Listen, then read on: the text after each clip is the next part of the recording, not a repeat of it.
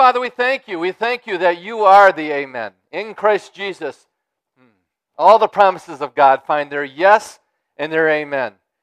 And we don't look at our circumstances. We don't look at the outward appearance. We don't look at our past. We don't look at our present. But we look to our future, which is Christ Jesus, the hope of glory. Heavenly Father, we thank you that you love us. You love us just the way we are, but you love us enough not to leave us that way. You want us to go from glory to glory, grace to grace, faith to faith. And we receive it all in the mighty name of Jesus.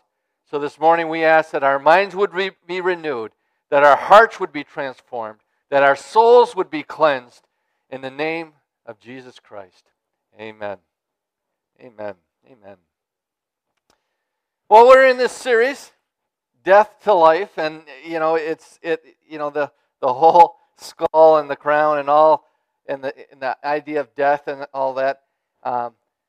It might seem kind of dark, but the truth of the matter is we need to understand where we were and where Christ has taken us to.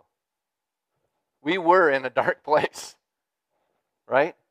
I mean, Colossians, we've been reading this every week. Colossians 1:13 says that Jesus has delivered us from the dominion of darkness. The dominion of darkness, and transferred us into the kingdom of his beloved Son. We have been taken out of death and transferred into life itself. Jesus is life. Life is only found in Jesus Christ. Why? Why were we in this death? Because the wages of sin is death, right? But the gift of God is eternal life in Christ Jesus our Lord. Sin leads to death. Do not be fooled. Do not be deceived. All sin leads to death. It leads to death of our finances, our relationships, our marriages, our mental state, our health. Sin leads to death. In John 10:10, we know this scripture. Jesus says that the thief comes only to kill, or to steal, to kill, and destroy. That's the only reason Satan comes. He doesn't come to be your friend. He doesn't come to prosper you. He doesn't come so that your life will be good. He comes for three reasons, and that's to steal from you, to kill you, and destroy you. Jesus said, "But I have come that they may have life, and that they might have it more abundantly." Jesus isn't about stealing your party. Jesus is about making sure your party, your life, continues to go on and on and on. Amen? So many people get confused in that.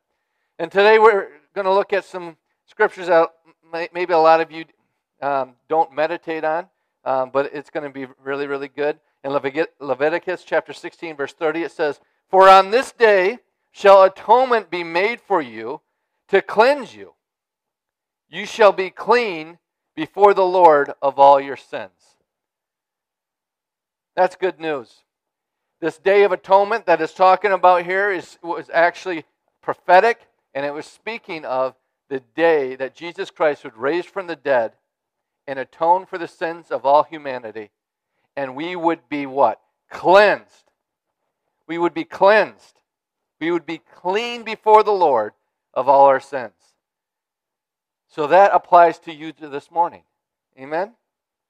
You know, this morning you had lots of choices to make. Well, some people had a choice to make if they're going to come to church or not. Other people, they have choices to make of if they're going to make coffee, if they're going to eat breakfast before they come. But thank God we all have this choice that we make every morning, is what we were going to wear, right? Thank God you made that choice this morning to wear something. What we're going to wear today. And this is a decision that we make almost every single day. We make it every day. Am I going to go to the store in slippers and pajamas? Huh? Or am I going to go to the store and I'm going to throw on a pair of jeans, t-shirt, jacket, and some tennis shoes? Right? That's a decision that you have to make. Right? And what we wear says something about us. What we wear says something about us. See, this is one of the things that we need to understand, is that God does not judge from outward appearances. We as Christians, we should have the mind of Christ and the heart of God, and we should not judge from outward appearances. But the truth of the matter is, people do. The world does. So what you wear says something about you. It's declaring something about you. We even say things like, you only have one chance to make a first impression. Right? Why? Because people do judge a book by its cover, unfortunately. Right? And so what we wear says something about ourselves. And it says something about how we desire others to see us. You know, what you wear says something about you and how you see yourself, but then it also says about how we want others to see us, right? There's influencers and social media and all these people. They have a certain style and a certain thing that they're trying to do, and they want people to see them in a certain way. Some of it's positive, many times it's negative, right? So what do you like to wear? You ever think about that? What do you like to wear? What style do you have? Because what we don't really realize is that God is interested in what we're dressed in. Because Satan tries to clothe us. Satan tries to dress us. He tries to give us a garment to wear. And do you know that Jesus also is interested in what you wear? Jesus has a garment for you to wear. Let's look at this following scripture with prophetic revelation. In Zechariah chapter 3, verse 1, it says, "Then he showed me Joshua, the high priest, standing before the angel of the Lord." So understand, here's Joshua the high priest. This is not Joshua that defeated Jericho. This is years later. The high priest over the temple, his name was Joshua. Okay? And it said that Zechariah is being shown Joshua, the high priest, standing before the angel of the Lord, and Satan standing at his right hand to accuse him. And the Lord said to Satan, "The Lord rebuke you, O Satan. The Lord who has chosen Jerusalem rebuke you. Is not this the brand plucked from the fire?" Now Joshua was standing before the angel, clothed with filthy garments. And the angel said to those who were standing before him, "Remove the filthy garments from him." And to him he said, "Behold, I have taken your iniquity away from you, and I will clothe you with pure vestments." And I said, "Let them put a clean turban on his head." So they put a clean turban on his head and clothed him with garments. And the angel of the Lord was standing by. Do you know Satan wants to take the filth of sin, both the sin that you've committed and the sin that's been committed against you? He wants to take that sin and cause you to wear them. And it's called guilt and shame. It's called guilt and shame. This is the revelation of the passage of Zechariah. Joshua was the high priest at the time, and the high priest was one that represented the people. The high priest represented all the people, and he interceded on the behalf of sinners in the presence of God.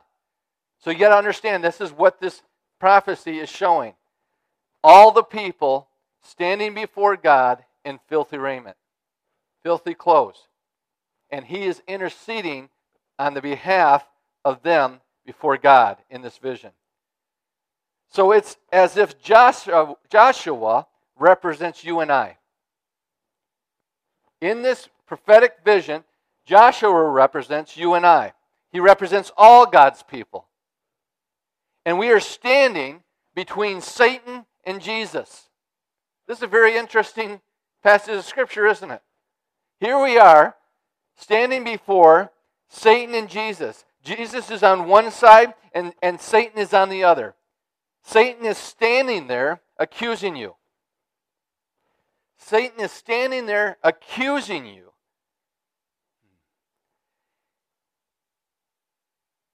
Just for a moment, imagine this. Imagine yourself standing there. Imagine yourself standing there and Satan bringing up all the sins you have ever committed. You hear him say all of the filthy, naughty, disgusting, horrible, awful things you have ever thought, ever said, had ever done. To add to your own guilt, he now adds all the vile, evil things that have ever been done to you by others, such as abuse, both verbal, physical, mental, spiritual, sexual, name-calling, abandonment, and rejection. Satan is wonderful at this. He's the accuser of the brethren, and he's just heaping all of this on you. We've been there before. We've experienced it. For many Christians, we live under it day in and day out. You don't even realize the weight of it, the filth of it, the defilement of it, because you've been living with it for so long. That is natural. And for so many Christians, the reason why they don't have joy, the reason why they don't have hope, the reason why they don't have a vision is because they're under the weight of all these accusations, all this defilement, all of the raiment that Satan has put on them. Imagine that Satan heaps verbal disgust upon you. With every statement, he reaches into a large bucket and filled with mud and feces and throws it on you. Handful after handful. When he finishes, you are standing there wearing all your sin and shame as filthy garments. Demons mock you as you look at the ground defeated, disgraced, and defiled. Again, so many of us live here, live in this place. But then you hear him. You hear the voice of Jesus. His voice is loud. His voice is filled with righteous anger. And he declares with all authority, Satan, I rebuke you. O Satan, the Lord rebukes you. Is this not the brand plucked from the fire? There you stand, unable to defend yourself, but you realize that Jesus is standing with you and standing up for you. You then hear Jesus give an order to an angelic soldier. Remove the filthy garments. I have taken your iniquity away from you, and I will clothe you with pure raiment. You look up with tear-filled eyes to see Jesus as he puts his arms around you. Praise the Lord. See, on the cross, Jesus spiritually wore our filthy garments. So you should know this. When Jesus walked away from the grave, what was left in the grave? The grave clothes. Jesus left the grave clothes behind. In the grace of God's one and only comprehensive redemptive work, no one, not you, nor Jesus, ever needs to wear those clothes again. Never again. It is finished. It is complete. On the cross, Jesus traded clothes with you. He wore your filthy clothes of sin and placed His clean clothes of righteousness on you. Paul pens it this way. He says in 2 Corinthians 5:21, "For our sake He made Him who to be sin. For our sake He made Him to be sin, who knew no sin, that in Him we might become the righteousness of God." The Amplified Version puts it this way.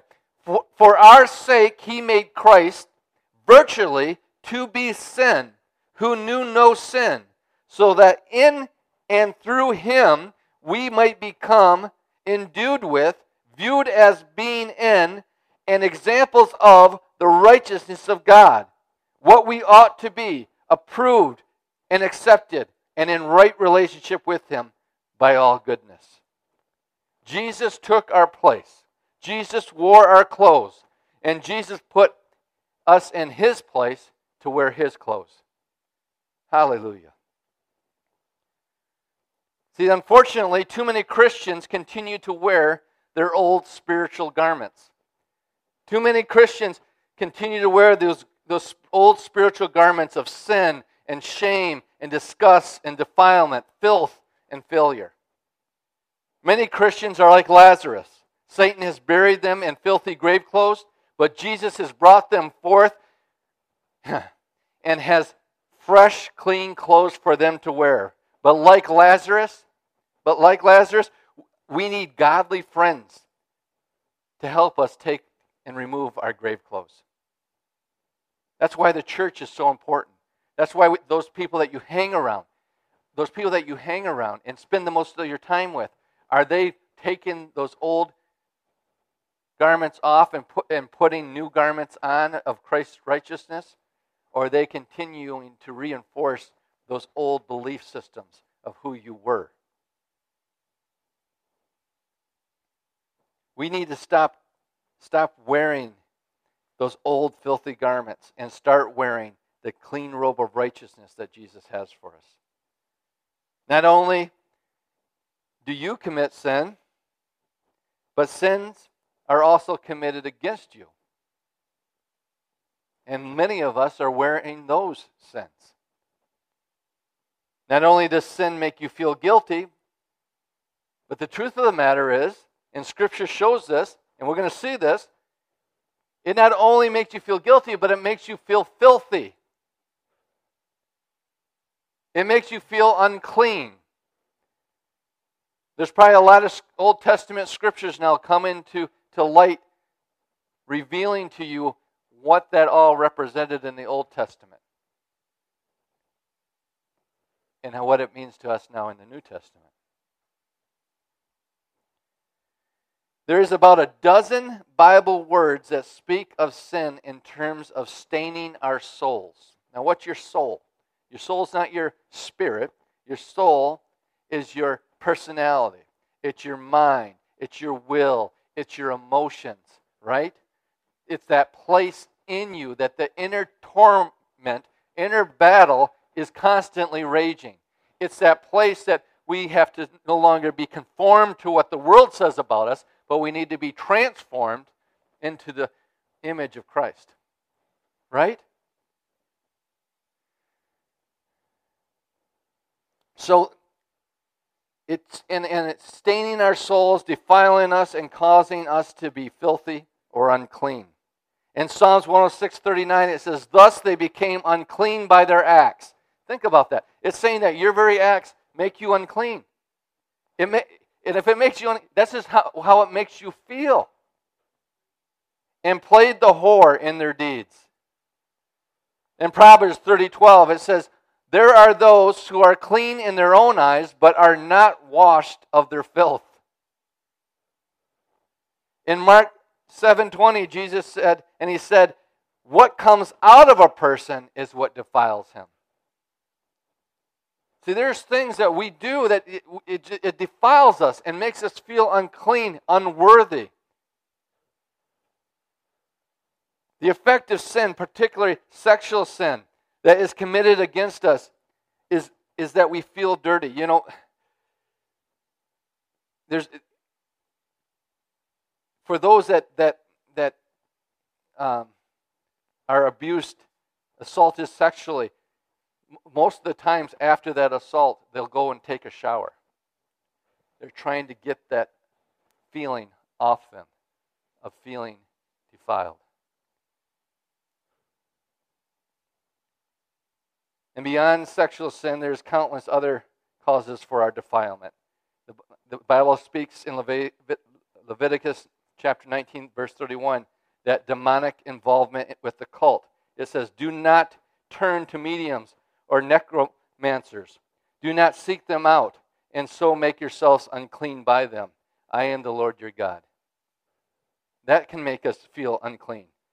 Or false religions. In Ezekiel 14, verse 11, it says, "That the house of Israel may no more go astray from me, nor defile themselves anymore with all their transgressions, but that they may be my people, and I may be their God, declares the Lord." We defile ourselves through false religions, through violence and trauma. Lamentations 4:14 says, "They wandered blind through the streets.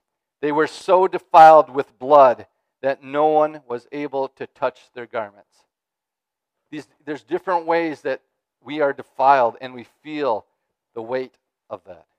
The Bible mentions 3 categories of defilement. The Bible mentions that places can be defiled. See, we tend to avoid locations where something demonic or traumatic has happened. You ever notice? The world does this. It feels like it's not clean. It's not holy. Thinking of them as haunted or unholy.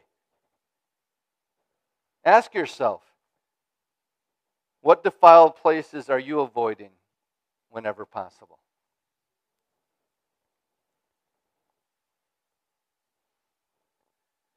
Objects can be defiled. You know, the Bible says that the marriage bed is to be holy and undefiled. Objects can be defiled. So a marriage bed can be defiled if it's supposed to remain holy and undefiled. For some people, their own body or home might feel defiled. Ask yourself, what things feel defiled to you?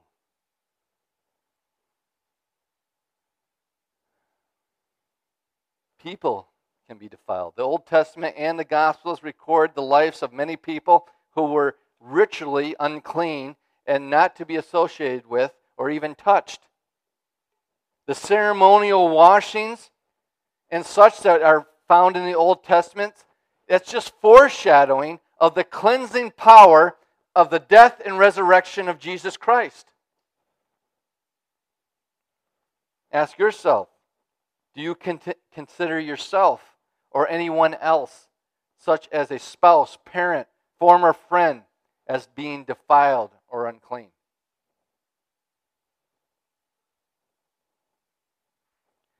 The result of defilement is shame. The result of defilement is shame, which also includes fear. This fear of being found out, as being known, having our deep, dark secrets revealed. These are things that Christians struggle with.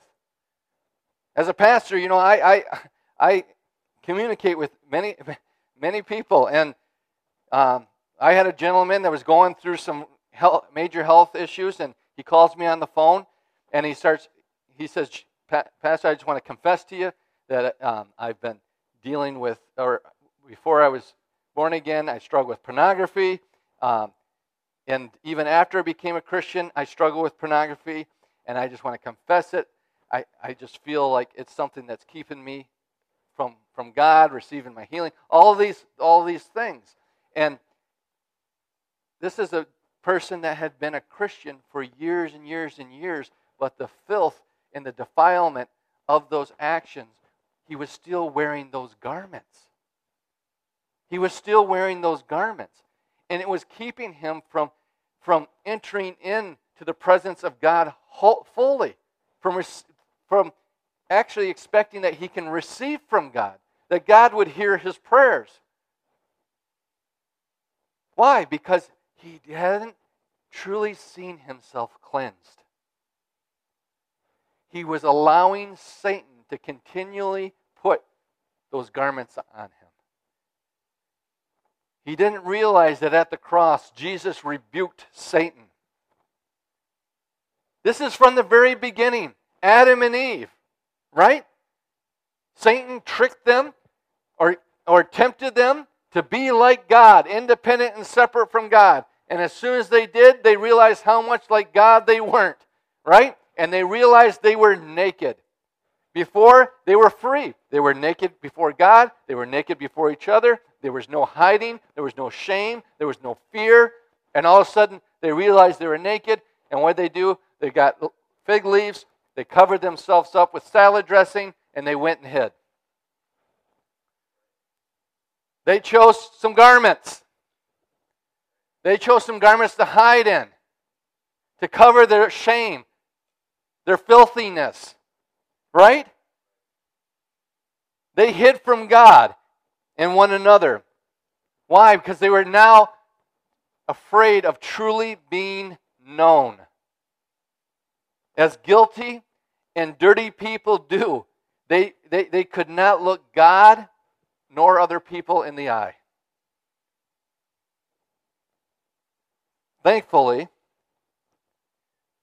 God came and found them. God came and found them. God came and clothed them. This is all, again, foreshadowing of what Jesus Christ would do.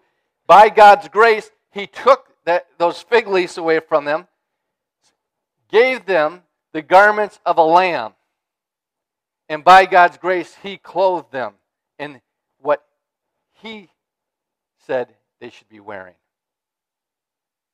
And this is all foreshadowing of what Jesus Christ would do for us. Listen, we must make a deliberate choice to no longer wear what was done by us, what was done to us. Instead, we must wear what Jesus did for us. This is a deliberate choice that we, as believers, as Christians, need to make. We have to choose that we're no longer going to wear what we've done. That we're no longer going to wear what others have done to us. But we are going to clothe ourselves, clothe our minds, clothe our attitudes in what Jesus Christ has done for us. See, on the cross, Jesus dealt with sin that has stained our soul. On the cross, Jesus both forgave and cleansed the sins committed to you and the sins committed by you. He's cleansed you. You are clean. Jesus went to the cross to take not only your sin, but also your shame. In Hebrews chapter 12, verse 2, it says, looking to Jesus. How do you clothe yourself? You look to Jesus, the founder and the perfecter of our faith, who for the joy that was set before him, endured the cross, despising what? The shame. He took our shame. And he is seated at the right hand of the throne of God. Consider him who endured from sinners such hostility against himself, so that you may not grow weary or faint-hearted. How do we not grow weary and faint-hearted? We consider Jesus. We look unto Jesus. We look unto the author and the perfecter of our faith. Think about that. What was the joy that was set before him? Jesus endured all that. Why? Because there was joy. There was something to be joyful about. There was something to be joyful about. What caused Jesus to be willing to go through all that for joy. The joy set before him that caused Jesus to endure the cross and take the shame. Glorifying God and clothing you in that glory. Amen. We need to take off our filthy clothes. And the way that we take off our filthy clothes begins with confessing that you've been wearing them. Acknowledging that, you know what? I don't like what I got on. This doesn't represent me. This isn't my style. This isn't who I was created to be. This doesn't represent where I'm going. You have to confess that the stuff, the weight, the filth, the garments that you're wearing, they no longer fit you. They're uncomfortable. They don't even fit right. The process of coming to grips with brokenness, regrets, abuse, sins, and pains that you have been wearing, you have to confess that. Confess that to Jesus so that He can take them off you. This might mean that you need to prayerfully and carefully choose a safe person. Choose a safe person who can give you wise counsel. This could be a spouse, it could be a counselor, pastor, minister, leader, or a close friend. When you choose this person to help you walk this out, they need to know what you're asking them to do. They need to know what their role is. That their role is to help you see the demonic counterfeit that you've been wearing and help you to remove it and replace it with righteousness created for you by Jesus. In Ephesians chapter 4, verse 22, it says, put off your old self. This literally in the Greek is like taking off a jacket. It means to take off clothing. Put off your old self, which belongs to your former manner of life and is corrupt through deceitful desires, and to be renewed in the spirit of your minds. To put on. Again, this is the same language to put on clothing, to put on a jacket or put on shoes or anything like that. To put on the new self, created after the likeness of God in true righteousness and holiness. This is something we have to choose to do. It's a fact. Jesus has accomplished it. You have to choose to believe it. You have to choose to, by faith, to put it on. You have to choose to, by faith, to say, I no longer wear that. I wear this. This no longer defines who I am. This defines who I am. This is no longer my style. I look good in this. You have to decide that. And how do you decide that? Is it just positive thinking? No, you look unto Jesus. Look unto Jesus. Whenever we start falling into shame, falling into guilt, falling into discouragement, feeling filthy, defiled, all those things, it's when you fail to look to Jesus. You're looking to self, not to Jesus.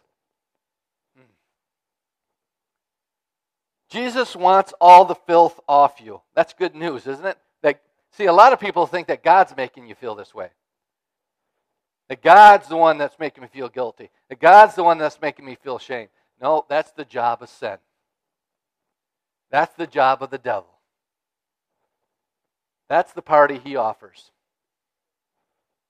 No, Jesus wants the filth off you. He wants the old clothes removed from you and all burdens lifted from you and replaced with His righteousness, His holiness, and His joyfulness. Sometimes part of life can feel so dirty that it seems impossible to clean. So we either hide them in shame or accept them as our identity. Did you hear that? Sometimes there are things in our life that feel so filthy that we don't feel like there's any way that they can be clean, so we hide them or we accept them as our identity. Listen, God's will is not that you are ashamed of sin. God's will is not that you're ashamed of sin. God's will is not that you're proud of sin. His will is not for you to hide. His will is not for you to accept it as your identity. God's will, rather, is that you are cleansed from all sin. That you're cleansed, that you're clean, that you're complete in Christ Jesus. You know, some of the things that you can do. You know, throughout the Old Testament, God gave many rituals. He gave many things that the people did. They stacked up stones as monuments so when their children would come by and they ask, what are these here for? You can tell them this is where the Lord delivered us from. You know, all these things that God has given humans because He knows how we're created. He gives us these rituals. He gives us these physical reminders to help us remember what He has done.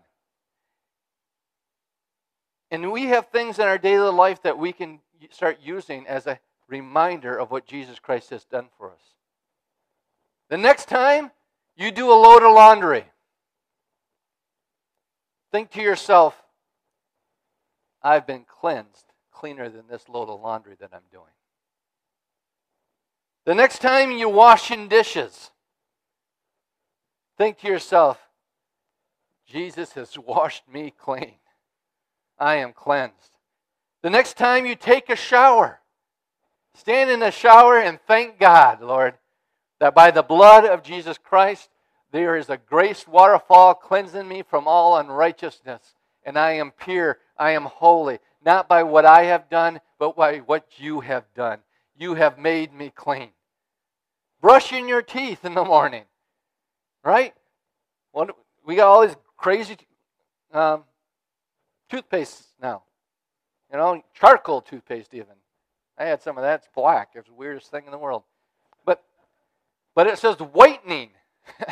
You know, whitening. Next time you brush your teeth, though my sins were as scarlet, you have made them as white as snow. Put yourself into remembrance in what God has done for you, what Jesus has done for you. Don't allow the enemy to take those moments of life, ordinary, daily, routine moments of life, and heap on condemnation, guilt, and shame on you, to get you focused on the old man instead of the new man that we put on daily. Amen? Jesus not only forgives, but He also makes us clean. You know, I'm just thinking, another thing that we could do is once in a while put on something white. Put something white on. And when you put it on, you mentally acknowledge that Jesus Christ has clothed me with a robe of righteousness that shines as bright as the sun. Don't worry, I'm not going to start wearing all white suits, so don't have to worry about that. It's not my style. But it's about putting yourself into remembrance. Nice white pair of tennis shoes, right?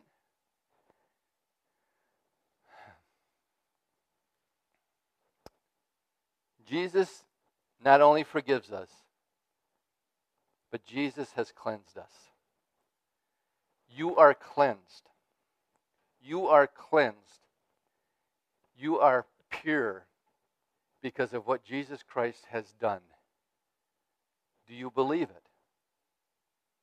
As Christians, you are clean, and it's all because of Christ. Holy Spirit right now is here to help us to put off the old and to put on the new in Christ Jesus. Amen? Amen. I hope you guys got the weight of this. The weight of this revelation so that the weight that's on you can be removed. That there would be freedom and liberation. That there would be no more shame or distance between you in your relationship with God, your relationship with others. That there would be no more fear. That there would be no more the feel of unworthiness or disgust or that you don't measure up. But that you would have that minty, fresh feeling of being made clean by Jesus Christ. Amen? Let's pray. Heavenly Father, we just thank you. We thank you that we are washed. We are cleansed. You have cleaned us. You have made us complete. You have perfected us in Christ Jesus. And this morning, Lord, as we heard your word, when we heard the gospel of Jesus Christ, we ask that it would produce faith in our hearts so that we would no longer allow the enemy to clothe us in his filth, but that we would allow Jesus to clothe us in his righteousness, in his purity, in his holiness. That we would see ourselves as we truly are. That we would see ourselves as you see us, Lord. And that we would be set free. That our heads would be held high because the Son has set us free. We thank you for that. We thank you for the gospel of Jesus Christ. We thank you for the finished work of Jesus. And we thank you that we are kings and priests in his kingdom forever. In Jesus' name, amen. You've been listening to a message from Charis New Testament Church. For more information or to contact us, go to www.charisntc.org.